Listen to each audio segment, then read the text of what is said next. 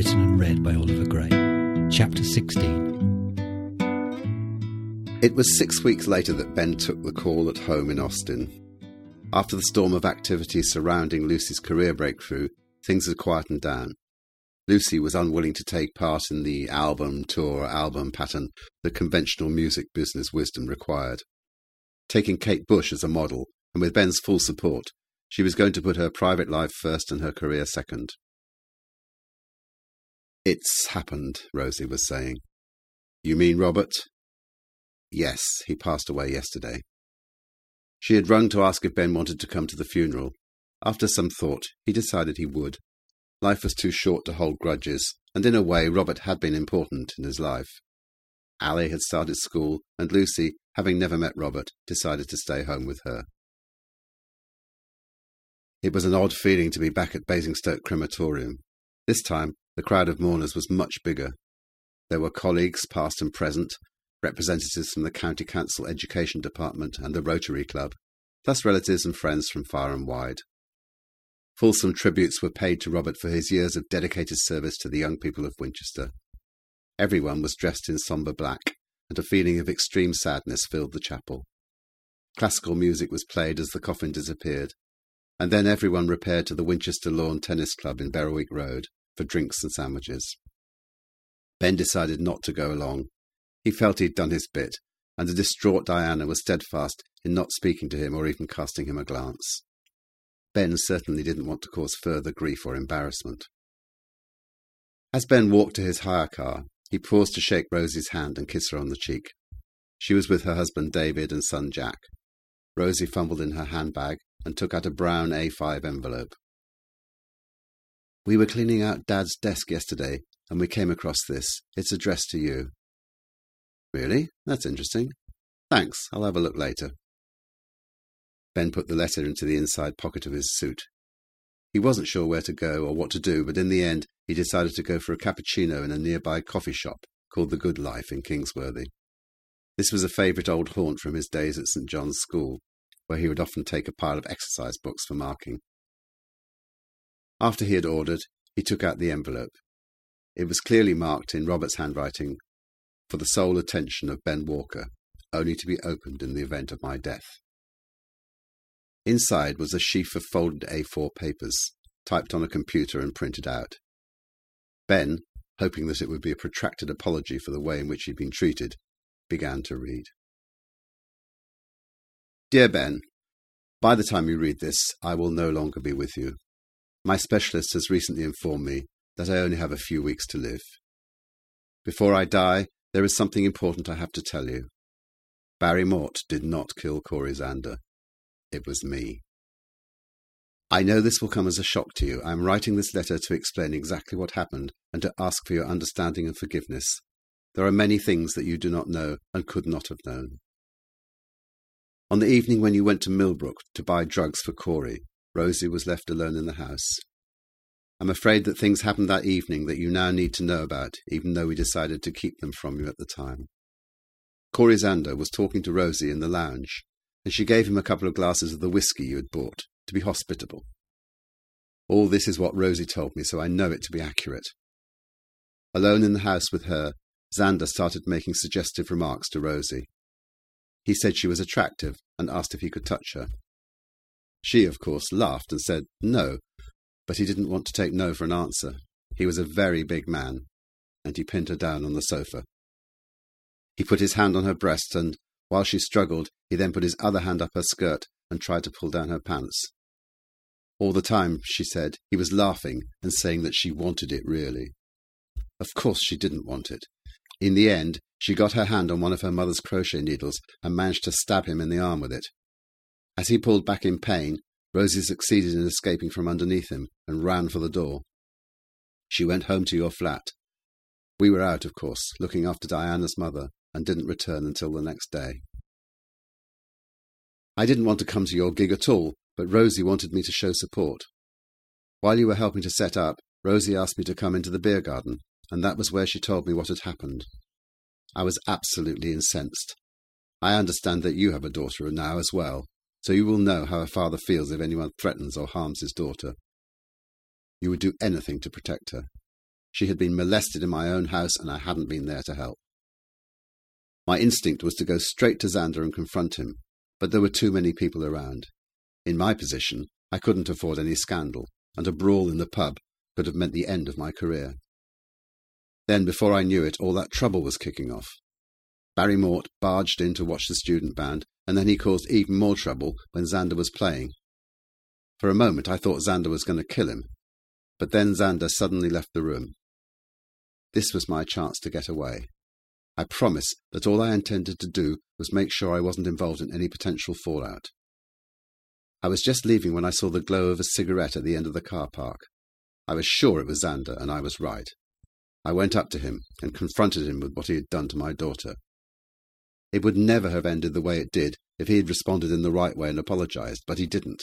He was still wound up by what Mort had said to him, and he didn't need my accusations as well. He just swore at me. What did it was the words he said. She was asking for it. I did not intend to kill him. Please don't think I came up behind him and attacked him with a brick. But what the barrister was saying was partly right. I was beside myself with rage, and I pushed him as hard as I could. I would never have had the strength to push him over, but he put his foot on a slippery old kebab paper and just went down backwards like a log. I was horrified when I saw he'd hit his head, with all that blood coming out. I had no idea whether he was dead or not, but I didn't care. The only important thing was that I couldn't be associated in any way with such sordid events. I dragged him behind the dustbin. It wasn't far, but it was difficult. He was very heavy, I can tell you. Then I put the brick and the bourbon bottle in the bin. I crept back towards the road, keeping in the shadows. Suddenly, Mort came dashing out. He called to his friends to get away fast, and they ran off. That's when I realized that no one knew that I had spoken to Xander, or even where he was. As I began to walk home, I suddenly saw that there was blood all over my suit and my hands. I obviously couldn't go home like that, so I took the back streets to school. I let myself in with the master key. I sometimes have to do jobs in the evening, so I know how to override the alarm system. I keep a spare suit and shirt in the cupboard in the office in case I get paint or something on my clothes. I buried the blood-stained suit at the bottom of the skip at the back of the school. I knew nobody would dream of looking in it. Why should they? Then I went home. In the morning, I told Diana there had been trouble at the gig and that it had overrun. I didn't know whether Xander was dead. For all I knew, he'd woken up and was walking around with a sore head. It wasn't until the next evening that I was sure I'd killed him, and by then they had arrested you. Ben, please believe me when I say that if the police had pursued the case against you, I would have gone in and confessed. I wouldn't have let you go down for a crime that you hadn't committed. But when they saw that Mort was the obvious killer, I realized I had a chance to make sure that both you and I would be safe. Mort was a vile, violent man with no scruples or morals. He might easily have killed Xander. I remembered reading a report of a previous attempted murder he'd been involved in. The world would be a better place with people like that safely locked up behind bars. The only problem was there enough evidence to convict him? That's when I realized that I could provide evidence. If I said that I'd seen Xander and Mort arguing and fighting, it should be enough to convince a jury. That way, both you and I would be able to continue our careers with our reputations intact. Please don't blame Rosie for not telling you about what Xander did to her. She hadn't had a chance to talk to you and planned to tell you all about it the next day. I begged her not to, because you would have told the police about it. That would have made me a suspect, and I couldn't afford that. As far as I know, she still hasn't told you. Her motives were good. She was only trying to protect her father. Now, a final request. For the sake of everyone, I beg you to burn this letter and never to tell Diana or Rosie about it. I know you will grant me this final wish, as you wouldn't want to hurt them either. It would kill them. I want them still to be proud of me as a husband and father. I made a terrible mistake, but it doesn't make me a bad person.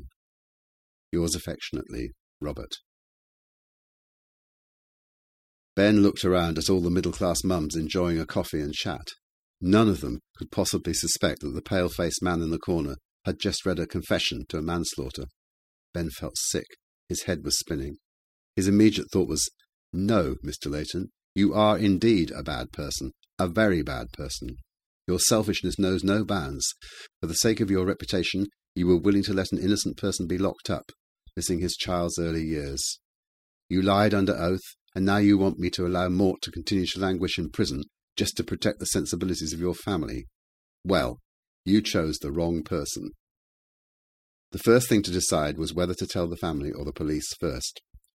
For a moment, he was about to stride into the wake at the tennis club and wave the letter at the assembled dignitaries, but in the end he drove straight to Northwalls police station.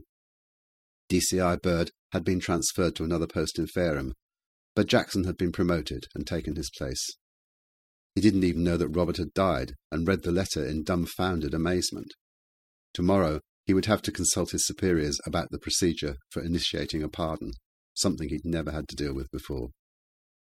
Ben was staggered that the letter contained not a jot of empathy for the falsely imprisoned Mort.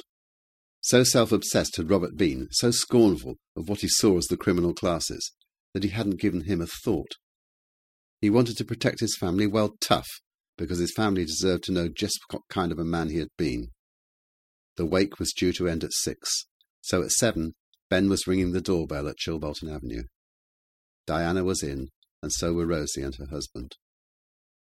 When Diana opened the door, she tried to slam it back in Ben's face when she saw who the visitor was, but Ben got his foot in place, preventing the door from shutting.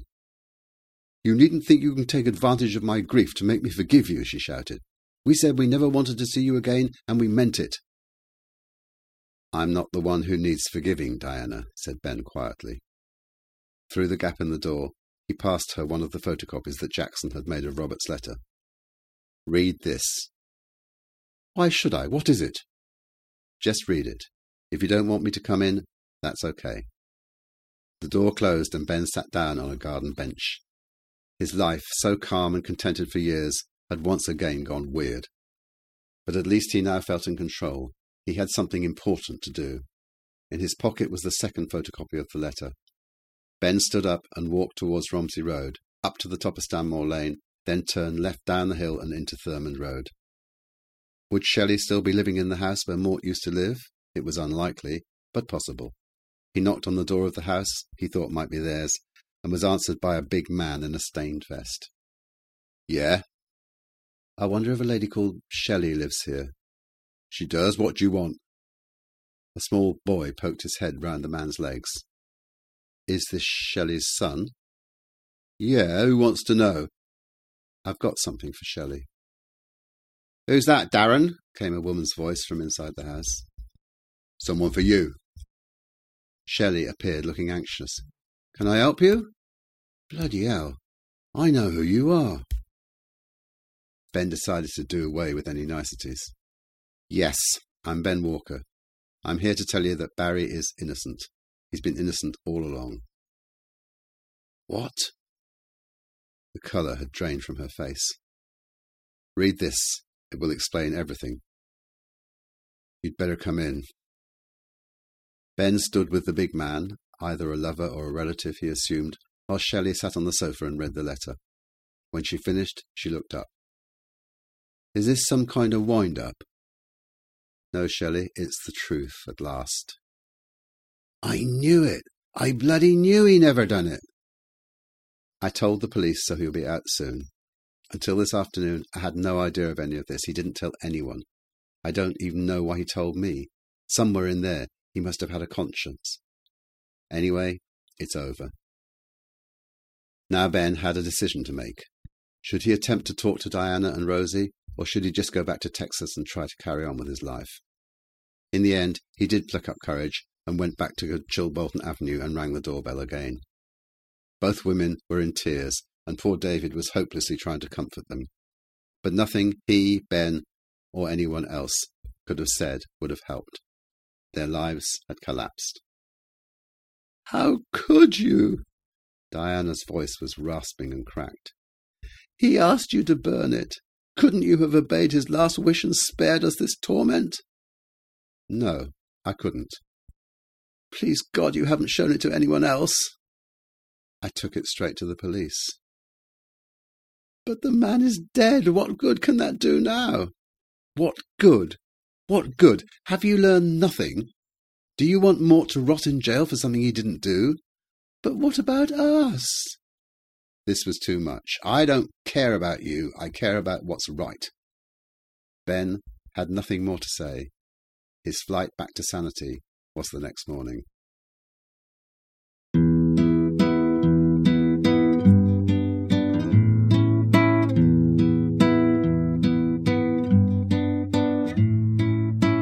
Xander and Oliver's other books are also available in print and Kindle editions.